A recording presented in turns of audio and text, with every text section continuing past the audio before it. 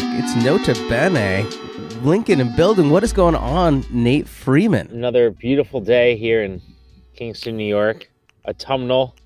That's the new shit. You're looking so autumnal. This is an auditory medium, so people can't see.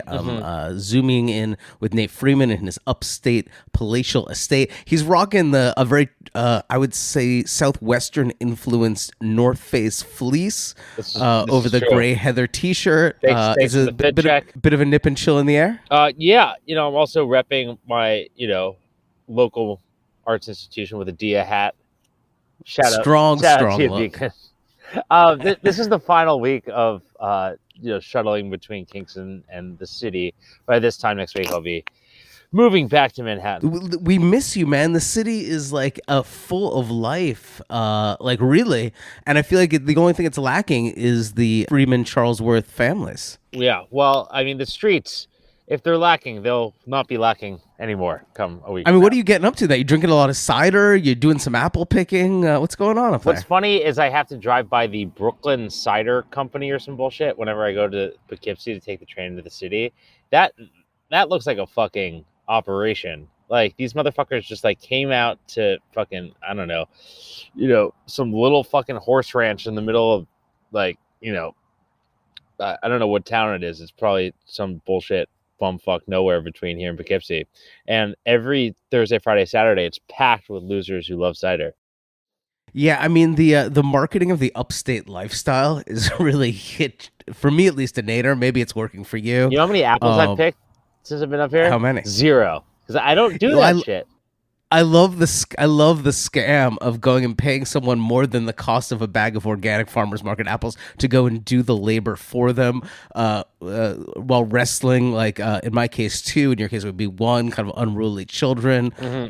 It's never a really great time. You do it for the photo, for the Christmas card of you and the family in sweaters, ideally speckled with leaves, but it's always too hot. It's always not really autumn yet, so you're sweating under the sweaters. It's I'm gonna end up doing it. Don't get me wrong. I'm sure you fucking will. I will be frog marched to the orchard. The grift is totally real. It is what it is. So, but New York really is, I'm going to try and avoid it because New York really feels alive. So this week, I think it was Monday morning, I had a 9 a.m. breakfast at Lodi. So I was on the 6 train, walking from Park over to Rock Center, just wall to wall people heading to the office, Patagonia vests over button downs as far as the eye could see. The bankers were back. It really felt back. The traffic, fucking absurd. It's going to get even worse next week with the UN and the president in town. Seems like people are back in offices. Every meal I go to, breakfast, lunch, and dinner, balls to the wall. We had a Lodi breakfast. What else did we hit up this week? Had a great cook shop meal with friend of the pod DB, who received a hat on his birthday, as well as tennis maestro Erica Samuels, who had initially invited us both. I had a really weird experience at this lunch, man. Why? What's weird about the food? There's nothing about Cook Shop. I want to say Cook Shop, the food was incredible. I had a sick fucking late summer salad of peaches, tomatoes, and beets that was out of control good with some whipped feta. There's 2 places in Chelsea, West Chelsea, that you can rely on to not get food poisoning, and that's one of them. Yeah, but I'm sitting there looking out the windows, and it's really bright, and it's noisy, and I'm starting to get tracers in my vision, and there's a prism in my vision, and I'm freaking out. I was like, did somebody dose me? Did someone come back from Burning Man with a little bit of LSD still cling to their skin that I air kissed or something? I'm tripping out, man. And you know how neurotic I can get. I'm literally am I having a flashback? What is going on? Is this finally, after many years, the psychic break? Is this the end? It might be. Call up the straitjacket people. Thank God Erica and DB are close friends. So they're like, are you okay? What's going on? I don't know. I'm calling people. Damn. It was, from what I can tell, it came and went in about 30 minutes. It was an ocular migraine, I guess. An ocular migraine, but I was not in a good place. I thought that, it was game over for this. It was not the tentacles of some fish show in 2003 coming back to just grab your brain. No, it wasn't, which is really what I thought it was, man. It was a scary moment. But anyway, so that was a banging lunch. The room was absolutely bonkers full. I saw before I tripped out and went down the rabbit hole. I saw Keith Rivers, former NFL player, curator and collector, in the room. A number of other notable people. Later in the week, I had like a consummate New York City business lunch with my lawyer at L'Avenue, which is located on the 9th floor of Saks. I know where L'Avenue is. I've been to L'Avenue. Okay, just making sure for the people. A ladies who lunch and kind of Midtown hotspot, and I think has really taken over some of the heat from the dearly departed Barney's. With the same crew that would show up for the Barney's lunch, I think have switched over to L'Avenue, from what I can tell. Obviously, my lawyer is a known entity there. We had the corner booth. They had her drink ready to go as soon as she walked in the door. It was incredible to watch this someone who's been in the annals of power and cultural kind of the art business practice for 30 years work that room. Was a sight to behold, like a true master, like someone that even you and I could learn from. Shout out to Patty. Similarly, and then, I actually dipped into the city for some meetings and a business dinner. I fired up the bat phone, got a table at Corner Bar. Shout out Ignacio. Just treated like royalty there. I mean, it's truly the best place to get dinner in the city right now, I think. Yeah, I mean, it's a bit far down for me. I had an event, wanted to have a dinner with the wife last night, decided to check out Le Rock finally. So I had a breakfast in Rock Center this week and a dinner there. I mean, it's truly alive over there in kind of a great way. A little bit cursed. They get this roller rink where the ice rink is. And we don't like that, but, it's because it feels like it's trying really hard, like a little bit too try hard. They brought all of the best restaurants from downtown that I can easily walk to, which I enjoy, kind of up to your neck of the woods, which yeah, it was nice. We didn't have to schlep all the way downtown. It was like a 15-minute Uber, although there was traffic even at 8 o'clock at night, which felt good. Vogue World, let's go. I gotta say though, Le Rock, I don't want to judge it on this first experience. The food was exceptional. Food was out of control. Maybe I'm getting old. It was the loudest room I've ever been in. Seated a very nice two-top, really close to my partner. Very hard to have conversation, really out of control. Well, I think it's a cost-cutting thing. No one wants to put down the white tablecloths anymore because then they have to pay for the laundry bills, and it was just bananas. And then you get the clack of all the shit going on the tables. I get it. Yeah, and people yelling. It was, but a really nice room. All sorts of semi-notable people there. We had Man Rapella herself, Leandra, was seated right next to us. Said what's up to her. Or she actually said what's up to my wife. She didn't notice me at all. But that's okay. And that seems, that seems all right. But it definitely, the energy in there was really great. But like the service was a little wonky. They get some things to iron out in there, but I'm sure it'll come together. And it was nice to have a proper, well-cooked, incredible meal and not having to schlep south of 14th Street. Meanwhile, in our beloved / cursed Times Square, when I was there on Monday night, alleged Drake +1 named Zach Bia. I'm not sure if you're aware of him. I'm not sure if anyone under 40 is. He was DJing some event in the middle of the block. There was some Peter Thiel connection. There's some Sam Bankman-Fried connection. All kinds of LA crypto people were there. It was just truly bonkers. Shit's getting gnarly down in Times Square. Let me tell you. Yeah, I'm never leaving uptown again. I did all of that was an absolute turnoff to me. But speaking of downtown personalities and wonderful people, I do want to give a shout out Dean Kissick, who had hold on one second, Nate. I'm so sorry. Sorry about that, Nate Freeman, everyone else. The boss called, the main man called, and I got to pick up that bat phone. I'm shocked that hadn't happened yet, honestly. No, literally, there's probably two people, one of them being my wife, that can call in the midst of a podcast recording that I'm going to pause and pick up for, and that was one of them. So anyway, Dean Kissick, as I was saying before, good friend of the pod, Dean Kissick, and past guest, has an incredible his monthly article in what the fuck is his publication? Spike. The Downward, it's called Spike Magazine. Spike. The Downward Spiral is just called Spike Magazine, and yes, this month's edition is quite remarkable. It's interrogation of the Nathan Fielder, ingenious show, The Rehearsal, but also an indictment of downtown culture-ish, general sort of, ennui, and it's really incredible. Yeah, Dean's always worth reading. I think this is one of his best columns to date, and really, really incredible. So definitely check that out. What else before we get to the main art news of the week? And any other fun gossip that we should know about? Man, I mean, I was supposed to be on a plane to London last night. That didn't happen. Thank you, Her Majesty, the Queen. Well, listen, we'll all be over there fairly soon. Frieze is just around the corner. We got a little European sojourn coming up. But back here in the States, we're gearing up for auction season. Obviously, we've spoken about Jesus, a big consignment that Christie's got. I mean, for those of us in the game, like those guarantee contracts are out in your inbox. That's true. And this one like really struck me in an annoying way. MoMA is selling around $70 million worth of gear, not really from their collection, but it was gear that was a long-term loan from the estate of William Paley, who was obviously a massive media entrepreneur. Which network did he start? CBS, the Columbia Broadcasting. Incredible figure, incredible collection, and they aren't selling everything that was from his collection. Some of the long-term loans are going to stay there. They're selling off dupes.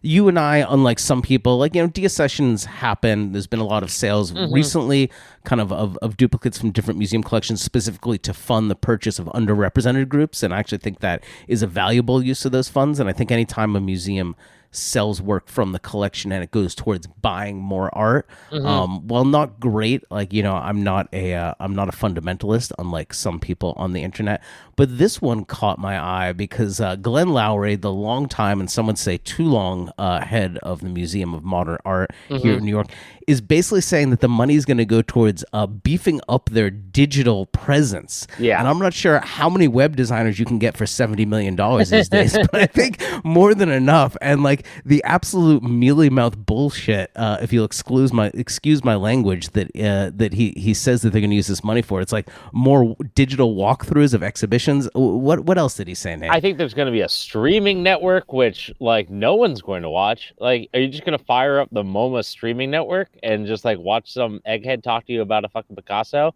Unless they give Dean a TV party style, chaotic, crazy, drug fueled, no holds barred television channel, this thing is going to be watched by no one. Who cares? Yeah, it absolutely.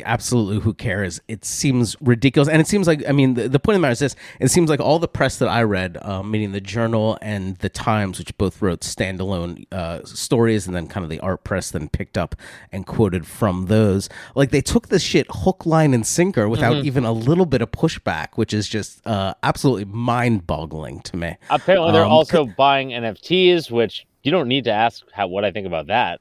Because... Yeah. They say they said they're looking closely at them, but I think the fact of the matter is that their budgets have some holes because of obviously the pandemic created a lack of gate revenue, a lack of visitors, and so they're trying to plug those holes with this money. Is my sense, but we wouldn't know because none of the journalists that basically took the press release from the auction house and cut and pasted it into their articles chose to ask any insightful questions. It doesn't seem like as to what is this money going toward. What are you going to do? And they just Glenn Lowry said some bullshit about online courses or something. I'm skeptical, Ben. Yeah, I'm super skeptical, but for me, it's just really, Kelly Crow is, I'm friendly with her. I like her. Oh, yeah. So I hate to say this, but I think she must have been distracted when she got this press release and decided to write the article because it seems really, really a little bit too cozy with the annals of power, which I think you could say for all the art press, not including yourself, of course. Of course. And not to give Twitter too much, credence, but no story has lit up my Twitter feed quite like this one, where everyone was angry about this. Just the puppy's angry too. Yeah, dogs don't like this fucking bullshit. The dog is going nuts. All right, sorry that the dog just attacks anyone who comes to the house. No, all good. We're wrapping up here, man. I don't think there's much more to say other than I call bullshit, and I think anyone else with more than 4 brain cells is going to call bullshit as well. That being said, the Tillman show is quite good. So I haven't seen. I'm actually after this. That's on the agenda today. I'm gonna go meet with a client. Check out the Tillman show. We get a car and driver, zoom around. We have Sherry Husepian is opening at Rachel Uffner tonight, so I'm really excited to go check that out. Wish I with could a be dinner at El Buco. I think that's it. going to be a good time. I'm gonna try and see as many shows that I might have missed. And coming up in like just a few seconds, once we wrap this up, we have Adam Cohen from A Hug from the Art World Gallery, as well as the Gagosian Galleries, who will be joining us to tell us a bit about his journey and about his gallery and a show he's opening up or just opened up last night. One thing I do need to touch on, just because, we had such great chatter last week on the restaurant scene, especially about Woo's, a restaurant that's near and dear to both of us. Good luck going there right now, because at least as of yesterday, closed by the Department of Health and Mental Hygiene. Oof. Ooh, you hate to see it. You hate to see it, Nate Freeman. I know. I mean, Woo's is a beloved establishment. I like going there. It's a little disconcerting reading that notice, though. But as friends of ours in the group chat pointed out, Woo's has always been a champ in the don't look too close category, because, going down to those bathrooms, I mean, you saw some things you maybe didn't want to see. Want to put those out of mind if you were digging as you were digging into the delicious foods. Hopefully they get it sorted over there. Obviously, there always are cultural issues when it comes to ethnic restaurants sometimes in the New York City Health Department, in terms of meat that's hanging, smoked meats and cured meats that are hanging, and they don't always love that and stuff. But I actually went on to the DOH website and saw what the violations were, and I'm not going to enumerate them here. No one wants to hear it, but not pretty. It wasn't pretty. I'm pulling for Woo's. Those guys are the best. They follow me on Instagram. I was going to shoot them a DM, see how they're doing. Maybe I'll do that and I'll inform the pod, once I have the inside track. That's the dopest humble brag I've heard in a long time. Woo's follows you on Instagram. That's so baller. They like and comment on every post. It's amazing. I love to see that. When they do reopen, I think we should have a celebratory dinner. Absolutely. We have a different kind of Asian meal coming up next week with some buddies. And I'm pretty excited to report back to the people about our experience at one of the famed and most important scene restaurants in New York City. I think it's one of the most important restaurants, full stop, in the last 50 years. Maybe not this exact location, but just in general, the ethos of it. I wish I could go off on more, but that's for next week. Let's save it for next week. And everyone, hold on. We've Adam Cohen, who's obviously absolutely hilarious and such a great raconteur, coming up right after this. Welcome back to Nota Bene. I am honored and highly amused to be joined by A Hug from the Art World proprietor, Adam Cohen. Adam, what's going on? Hey, thanks for having me. We are sitting here in fucking Chelsea, which is becoming just more and more of an annoying neighborhood to get to, and certainly to park in, but in this absolutely gorgeous townhouse that now houses your gallery. And all these words are so absurd to me to say. It's an absolutely beautiful, stunning space. People have probably been in here before. It's had several iterations of different galleries, just next to David's Werner on 19th Street, the OG's Werner, not the new school one. Surrounded by these like elegant paintings. I mean, weird, but like weirdly elegant paintings by Howie Mitchell. Is that how you say his name? Howie Michaels. Michaels, excuse me. Yeah, don't worry. I was trying to kind of Hebrewize it, I guess. And the space is like so beautiful. Like I walked in here, I haven't been here since it's been under your control since the beginning of the summer, and it's a real gallery. And I'm not sure why that should surprise me, but it does. Well, I'm thrilled that you think so. I mean, the business or the A Hug from the Art World started as a rogue merchandising campaign, so maybe that's why it surprises you. Well, yeah, I mean, it started out as you kind of fucking around on Instagram, no? Yeah, I mean, that was the idea. I mean, sort of. Our dear friend Joel Messler gave me a drawing once upon a time that said, "I just need a hug from the art world," written on it. So the text is sort of abbreviated from something that he wrote. There was an image of his own mother, or I think it's his mother, in a nightie, but a see-through nightie, so you can see her boobs through the nightie with her open arms as if to like cuddle with Joel, little Joel. Yeah, that's what the original the imagery comes from. And why did that phrase appeal to you at that specific moment in your life? Do you think a hug?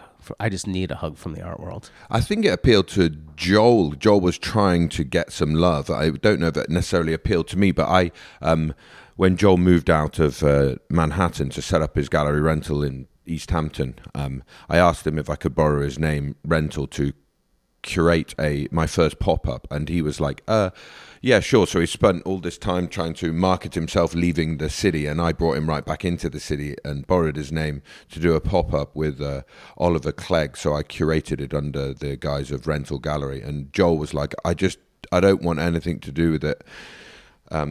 Set up an LLC so you can invoice out of it, which I did, and that's where I looked at the drawing on my desk and I was like, typed into Company's House or whatever you call it, like LegalZoom, I just need a hug from the art world, and they said it was too long, so I got rid of I just need a, and that was that. That's brilliant. The web form was too small for the original name. It's still too long for my credit cards on Amex, so I have to just call myself Hug from Art World. that's so broken English. I love it. So you did the pop-up first with Ollie. I did, and I don't think my wife Michelle wanted me to do it in the slightest. She was like, "What you doing? Why don't you bother? Focus, like sell some Picassos at Gagosian." And I was like, "Well, I do that in any case, so I just wanted to give myself some sort of." It was a form of spirituality, I think. Like, I wanted and craved working with artists and giving back and doing something with people that don't have the voice that we are surrounded by, or like a voice in our version of the art world. So Ollie I'd known for years, 10 years, and I'd bought his degree show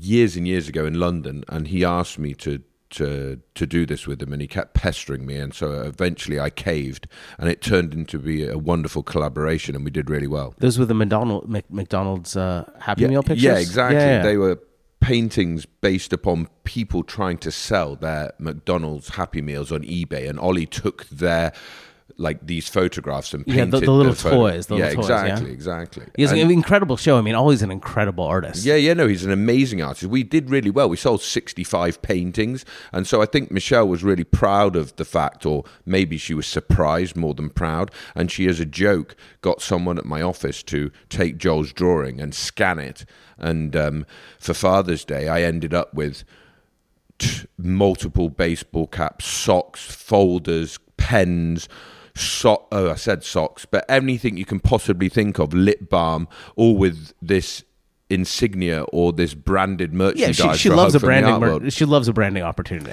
Absolutely. She loves a branding opportunity. But it was a gag to start with, and then I went out proud as can be with my new trucker hat and bumped into Jeff Koons that evening, and at an opening of a group show at Armin Reich Gallery, and I put the hat on Jeff's head. I asked him if he'd wear it and let me take a picture, and he said yes. And that's how the Instagram account started. I plonked Jeff's head on an Instagram account, a hug from the art world, and said he chose green because there was a green hat and a black hat.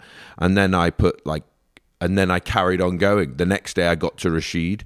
He chose black, and then the next day, one of Joel's friends, and my friend Ricky Mane, who worked with Frank Stella over at Marianne Boski Gallery, he said he was going to see Frank the next day, and so I should send him a hat because he'd saw what we were doing somehow. And so for the follow-up third day in a row, I got a picture of Frank Stella, the wonderful, remarkable MoMA.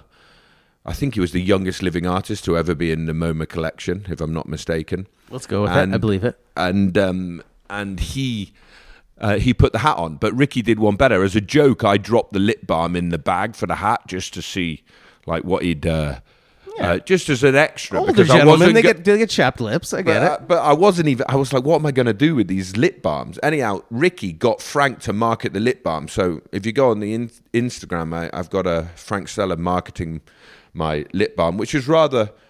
Well, it's just remarkable. Yeah, I mean, it's bizarre and remarkable, amazing. I mean, the fact that you start with Jeff, someone who's taken marketing and the act of marketing consumers and throughout his practice, start there, and then a bunch of other great living living artists is totally incredible. And then did people start trying to buy the hats after they saw them here? Did you? Yeah, no. I mean, that was the idea. I actually said they were $50. I thought it was such a joke of a price. I was making them on like Michelle made them on Zazzle. They probably cost, I don't know. They were expensive to make. They were like $25, and then they had to ship them. So I'm like, we'll charge $50. But for a hat that's worth about $1.99 from, I don't know. So I was like, this is a markup. I thought, let's push it as far as I can, and then it turned out people wanted to be part of a thing, and I was just very grateful. But then I got to various other people over.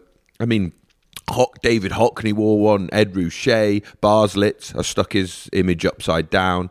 I forgot about that one. Yeah, that's incredible. Yeah, no, it became a thing. People wanted a piece of it. I can't remember. I mean, there were lots of other people. Also, eventually, through Joel and Niels Cantor, they got it on top the K-pop star's head, and then it just blew up. About 60 grand's worth of orders came overnight from Korea.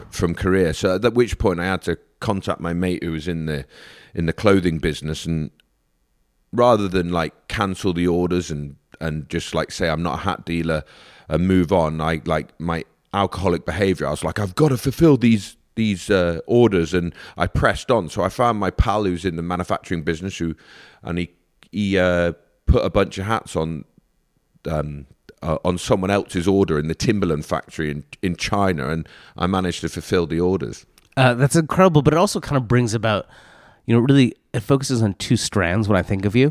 One is your willingness to take something all the way, no matter what it is.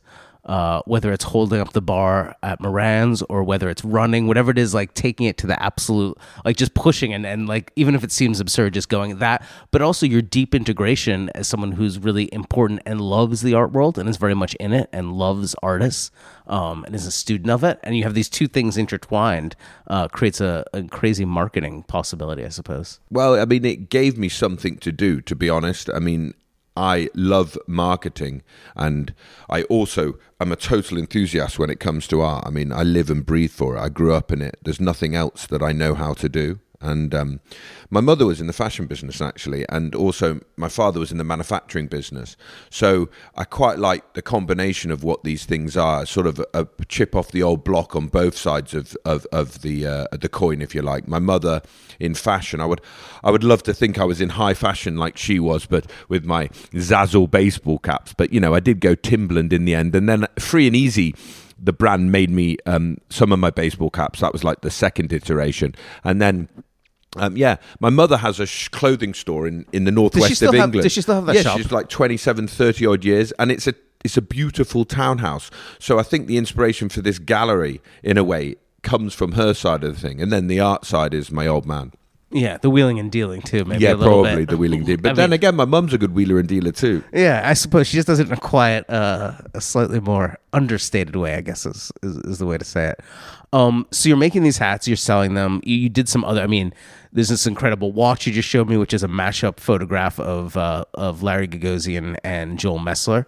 Well, that was just an odd shoot of a watch. I mean, I actually had watches with a hug from the art world on, but Joel, once upon a time, had this amazing image of himself superimposed onto Larry's image from a magazine in front of his Twombly painting, and it was just such a great fit that I just rolled with it. Needless to say, it wasn't a big seller, and that's why you were taking one away that's with why I'm you. getting a freebie? Now, yeah, exactly. Yeah, but I mean, but I just mean to say it went beyond hats to all sorts of other different kind of merchandising. Well, in the end, things. I was like, you know what? I love the merchandising aspect, but like, I'm an art dealer, and it makes sense that I should continue to be an art dealer. So I eventually started doing more and more pop-ups, not just because the first one was successful, but because I enjoyed it. And second of all, I thought it was, again, time to give something back. I mean, my motto with this whole thing is to sort of try and show artists which might need a push into the right direction to get into our version of the art world. Yeah. And it's timeline-wise, how long were you, after the pop-up and you started kind of doing the hats, how long before you did your next pop-up? I think the next one, so the first one was in the May 2018, and the follow-up to it was the January of 2019. And that was a drawing show with Joel Messler. What we did was we did a box set of drawings. There were 3 drawings for $3,000 each, and they were like an edition of 20 or 30, I can't remember. And we sold a few of them, and it was a fantastic show. I mean, we sold out, I think, actually, from everything in the exhibition. There were like 18 or 20 on display. We sold them all. And how were you finding real estate opportunities when you were doing these pop-ups? Because they were in all different locations. Well, the first lot was at this thing called Highline Night Galleries, which was very close to Paul Kasman's new setup. And there's like a sort of... It reminds me a bit of the Burlington Arcade in London in terms of what the idea of it is. But in terms of how it looks, it's very different. It's very, very contemporary architecture type thing. They're beautifully architecturally designed gallery spaces, and they're little vestibules which are glass fronted, so you walk through the corridor and everyone can see what's going on inside. And they were only like 300, 400, 500, 600 square foot, so they were manageable. And I think they built that space because there was so much construction under the High Line and related with a company that put it all there that they finally couldn't. It was like an oversaturated thing for galleries, so they were like, how do we deal with this space? We can't sell it to one individual, so let's just break it up and like give people an opportunity to do pop-ups. And so I jumped on it, and they gave me the first one for free, actually. So January, February, I was like, okay, it's for nothing, let's go ahead. And then I kept renting that space throughout the whole year. And it didn't cost very much. Sometimes, like in peak times in May, they wanted 13 grand. I chipped them down to 6. And then if they wanted 6, I would always pay 3. I would always do it last minute. I would never do it in advance, and then I'd have an idea ready to go. And were you able to begin selling art right away out of these? Obviously, well, Joel's was very successful because his career was starting to pick up, and people wanted a piece of the action. But like, I still had to sell them. It wasn't a case of people coming to me to buy them at that point. I had to sell them.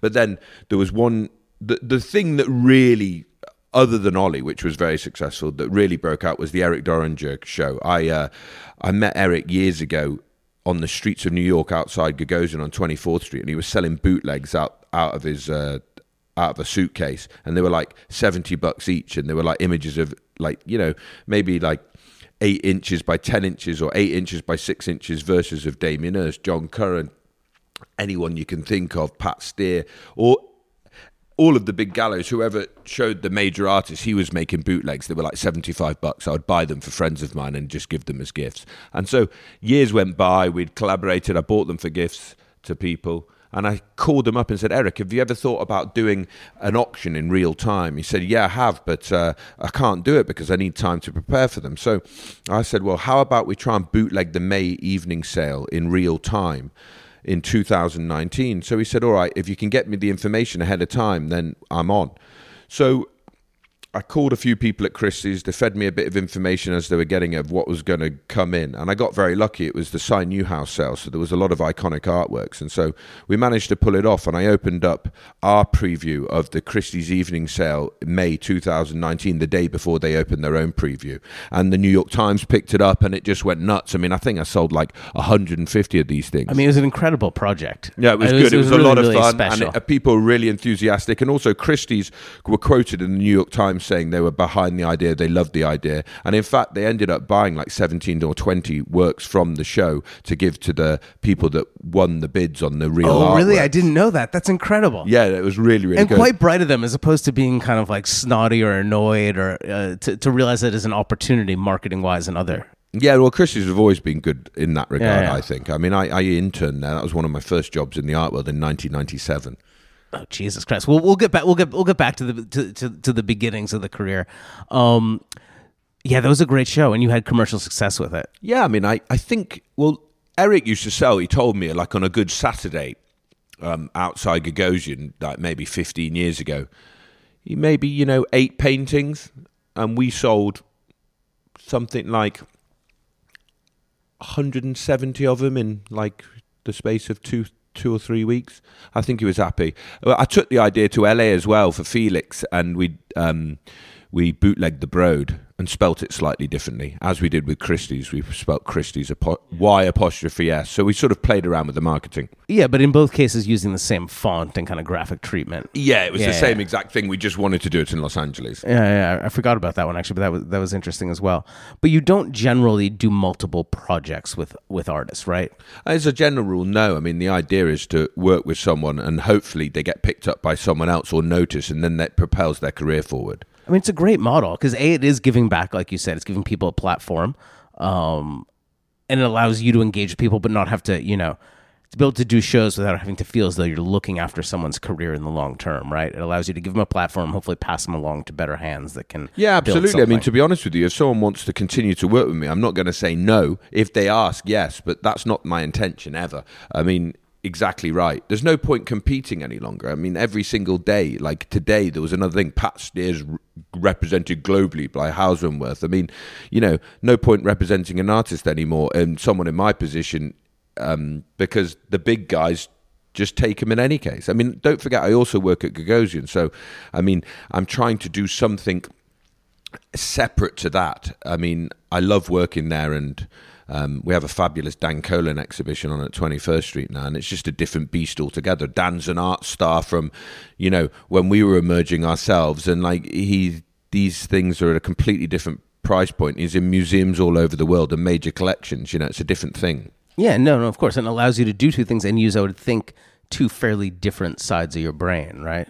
Exactly. I mean, what I noticed during COVID, and not just that, but after post the financial crisis in 2008, I noticed that the art market thrived at the very, very high end, and at the sort of middle market disappeared. And it's sort of still very tough, the middle market. And then the lower end of the art market sort of merged with what I call the hype beast market. So like people trying to buy sneakers for $5,000 online are the same sort of people that want to buy a Cause toy at StockX too. And then if you play it right, you can sort of, it's the same people I think in like youngsters in China at the time that were interested in buying emerging art. So I tried to tap into that area, even though I don't have any Chinese clients. I just thought they were probably the same market area. And it turned out that was the right assumption, and people have no issue like buying an artwork for $1,000 or $5,000 just as sort of, I don't know, like, a thing, Yeah, to be in the game in a way. Exactly. To be in the game. Yeah, I've certainly noticed that as well. The merging with the hypebeast model. Yeah,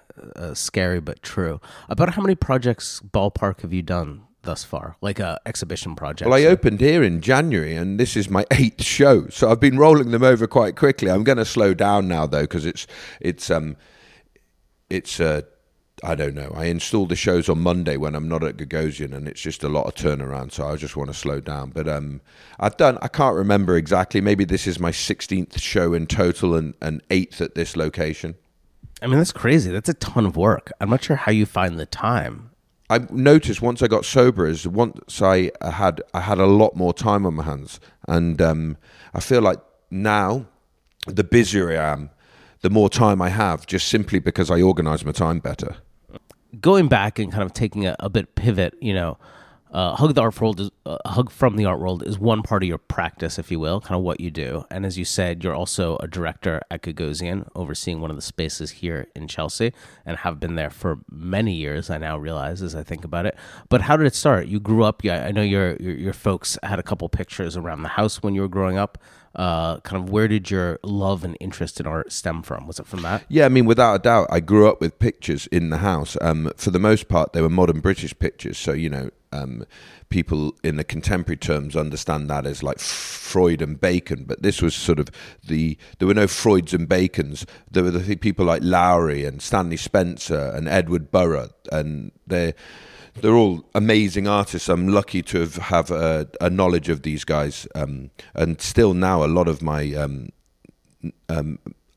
inspiration is informed by these guys' works. In fact, my November show here at Hug from the Art World is going to be Beryl Cook, and she was her massive influence of her was Stanley Spencer and Edward Burrough, and she's never had a show in in New York before, so, and it'll be an estate show. She passed away a few years back, so this is rather exciting. But yeah, I grew up with it. My father sold his manufacturing business or supermarket business of wallpaper, paint, DIY, that sort of thing, in round about 99, turn of the millennium. And it was just around the time I was applying to university. So rather than like applying to go and do a business thing, which I might have gone into his business, he was all for me applying to Goldsmiths College to do the first year of art history there. But I didn't do particularly great in my exam predictions before I was going to university. So I didn't apply the first year and did an internship at Christie's for a solid year. Before I applied to school with my grades, and then they took me in at Goldsmiths, and then I was in and around the mix. And this was this fabulous school where I basically studied with the studio art program as well as the art history program. So you're in London in the mid to late 90s. Yeah, exactly. That was exactly it. It was like 98, 99. Yeah, okay. And I'd seen Sensation, and that was a massive... I mean, anyone that was interested in art and saw Sensation was like... wow, I just loved every aspect of it. And I realized it was a marketing thing as well. I must have been interested in marketing and like didn't really know about it, but like art presented that for me from that show. So I think of your dad as also collecting some of that generation. So were you guys kind of getting interested in the same type of art around the same time? I mean, to be honest with you, my old man's 79 now. You can't even believe it, or he at least is in October. But he's more on the ball than I am. He shows me artists. So, I mean, Saatchi was buying like stuff, the YBAs, but my father's focus wasn't that. He went into Germany, and we would go to Berlin together in 97, 98 on buying trips or seeing into artist studios like Neo Rauch. We went in there, Leipzig, like right at the beginning. It's kind of amazing. And so we got into that. Like, I'm just trying to think. A lot of these artists that I went to see have all had like retrospectives at MoMA or the Tate since then, like Franz Ackermann, another one. So on and so forth. I remember I never really understood Neo Rauch, and I remember I had one when I was working at Philips up for sale, and I was like, Adam, help me with this. Like, what is going on? Like, why do people care about this? And your explanation made me like such a lifelong fan of that practice. Your true understanding of what's going on in his paintings actually changed my life for the better in terms of at least my engagement with that artist. I would say that's a miracle. Yeah, it's the first time Thank I God think for I've them. explained anything to anyone, and it's sunk in. Yeah, you helped me sell the fucker anyway. Well, that's good. Anyway, so you're living in London. Did you graduate from Goldsmiths? I did. Yeah. Thank you for pausing when asking that question. Yeah, I did. I graduated from Goldsmiths and then went straight to do a master's program at Sotheby's Institute in London, which, to be honest with you, was the greatest thing I ever did, and I still stand by that. I went straight into it, and I basically spent 14 months traveling around Europe looking at art museums. I mean, who doesn't want to do that if you're interested in art? And it was an amazing practice. At Goldsmiths, I didn't look at a single artwork for 3 years. It was a very heavy theoretical degree. You just sat in a classroom, and it was quite a badly organized course, but I learned a lot from other people. But there was one trip to the Tate once in the whole 3 years, and the teacher never showed up. So it was like we never even got the opportunity to walk around there. So at Sotheby's, the first thing they did is they gave you an artwork to learn and study, and said, you're going to talk about this next week when you go to Museum Ludwig. So I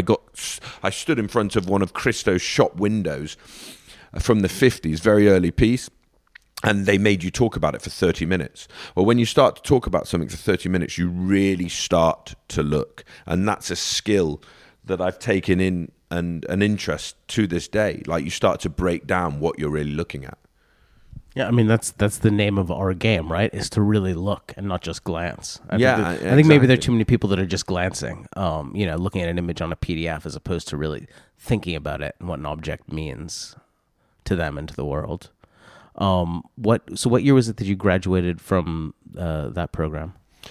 I think it was 99, 2000, 2001 was Goldsmiths. 2001 to 22 was Sotheby's.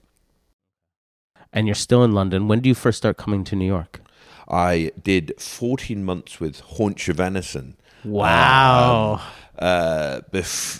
Before I came to New York, I met Larry in London. Someone introduced us, Sandy Heller, and he was amazing, and he took a gamble and said he'd be happy for me to come and work for him, and he offered me a position in London, and I said I want to come to New York, and he made it happen, so I'm very grateful.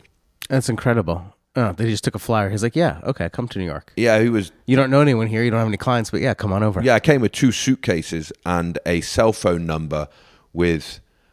What was his name? He was a real character. My dad had a taxi driver from the 80s when he came, and he picked me up in his 1979 burgundy Cadillac, and then dropped me, and there was a 7 foot of snow. I mean, that's an exaggeration, but I was dropped off in the West Village, staying at a friend's mother's house who I'd never met. I'd never even met the friend. My sister knew this guy, and she said, I've got a place for you to stay. You can stay at his mum's house, which I did. And the guy, I think his name was Mustafa, and he threw the suitcases over the snow, and that was that. And I was supposed to stay like a few days, but I would end up doing... This lady's since passed away. She was amazing, but I would do her JDate page in the morning, and she'd make me lox and cream cheese bagels, and I ended up staying 6 weeks, at which point the sun came over and was like, what are you still doing here?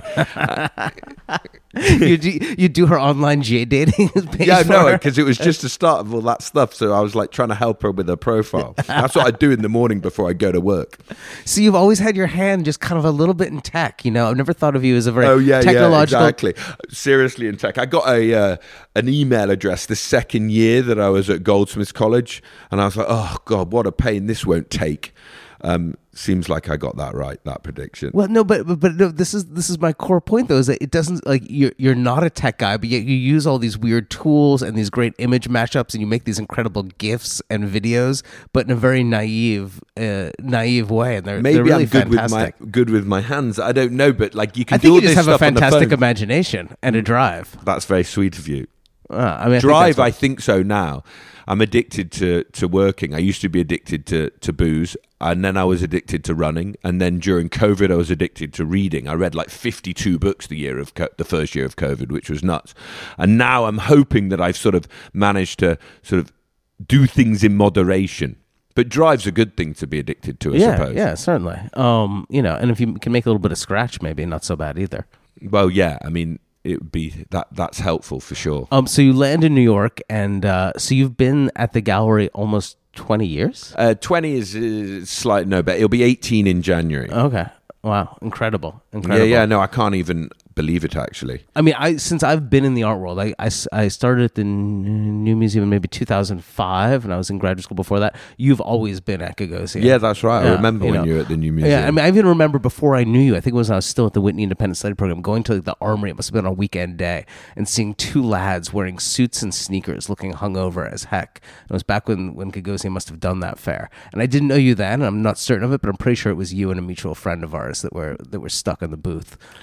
Yeah, it's possible. I mean, I remember we did one thing at the Armory over the years, and they actually gifted us a booth. I probably shouldn't say that, but we did this display of Warhol paintings. There was a giant...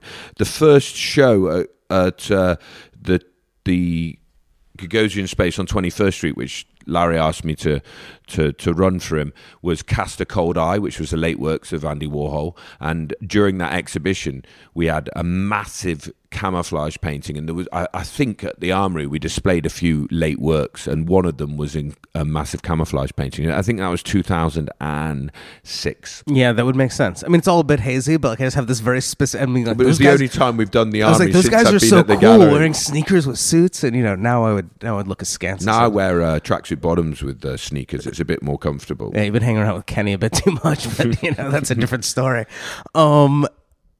Yeah, so you are in kind of the blue chippiest of blue chip of the contemporary and secondary art market.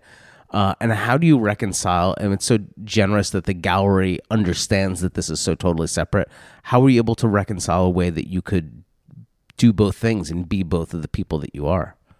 It was a tricky one, because I was always quite protectionist of my position with Gagosian. I didn't ever want the hug from the art world thing to interfere or cause a problem, because I love working at Gagosian.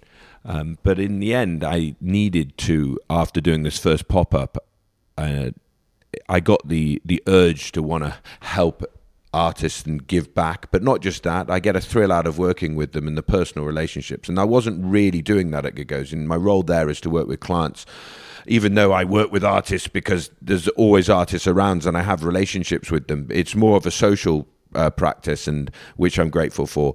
How did I reconcile it? It sort of grew into its own thing and happened organically. So I was very lucky. They're extremely supportive. I mean, Larry asked me once I opened up this space, how could we collaborate, which I was amazed by and truly grateful. But there's no real competition because I'm doing something entirely different. But when I signed the lease on this space, it also helped, I think, that I went on a sales blitz for the gallery in the last quarter of last year. And so when we had the conversation and finally emerged about me opening the space, it came from a position where I'd had my best quarter I've ever had in the 18 years. Paying the rent on this space made me panic at first. And I was fortunate. And I think you and I actually concluded a very major Damien Hirst deal. Indeed. In August last year, which was at the start of that. I'm glad I put you on a hot streak. Yeah, no, absolutely. A hug streak, did you say? I said a hot streak, but it could be a hug streak. Well, I think both as people who have limited control sometimes over when things happen and how they happen. These things do happen in streaks, right? And there's nothing you can do about it other than make sure you stay on the horse. Yeah, absolutely. I mean, you'd love to think that you're in control of what you're doing in terms of sales perspective. And of course, if you're in the mix, you are within a little bit of your own control of your own destiny. But the reality is someone might be doing a house or someone might need something, and if those things all happen at the same time, like you have 3 clients building 3 different houses or just sold their businesses, which is what happened to me, I was able to sell a number of artworks because people are in the market. But in this business, you've got to be constantly looking for new people, and that's not to say you shouldn't drop the old people, quite the opposite, because they may give you things back and you can evolve the collection. But really, new people all the time is what this business is about. And oftentimes, though, old people are the ones that introduce you to new people. Yeah, absolutely. At least in my experience. The best way to meet a new client is through an existing happy client. Absolutely. Once I figured out my life in the positive way in terms of getting healthy, there was a number of older statesmen that came into play, and they started to acquire artworks from me in support of me because they loved the same things, but also in support of keeping me sober. And then they've seen that I was able to stay sober for a number of years, have started to introduce me to a number of their other friends and colleagues that are of a younger generation, and hopefully people grow with you. Yeah, but I mean, to return to the story, though, it was much easier to have the conversation with Larry about you opening a permanent physical space because you had a whole bunch of good numbers on a piece of paper in front of you. Well, yeah, I mean, it was that too. And also, though, I didn't really, I never even told him because I was kind of nervous to tell him in a way because I'd done so many other pop-ups and what have you, and it never seemed to be an issue because they were never really interfering. So I just sort of, it was a natural growth. And then a colleague of mine happened to email the gallery an Instagram post that I made of celebrating my sobriety and opening up this space, and that's how it all came about. And so I was grateful a colleague did that because it helped me having to do it myself. I hope they did it from a point of positivity. Well, I hope so, but it ended up being that, so that's the main thing. Super. Well, I urge everyone to come check out this show. I really like it. I'm going to spend some time here with you, looking at these pictures a little bit more closely. I love you. I love that you're in the world. I love that what you're doing here. It's such an important energy to bring. And thanks for joining us, Adam. Oh, no, I'm absolutely thrilled. Thanks for having me. I'm really proud of this Howie Michaels show. It's a great discovery. 73 years of age and never really shown, even though he's in the collections of many of his peers and artists we know. They're amazing. They're like Hieronymus Bosch meets Max Beckman, I think. They're amazing. Yeah, they're really incredibly painted, and they take some time to really appreciate. So come in and see them in person. Thanks for your time. Thanks, Adam. Nota bene. Out.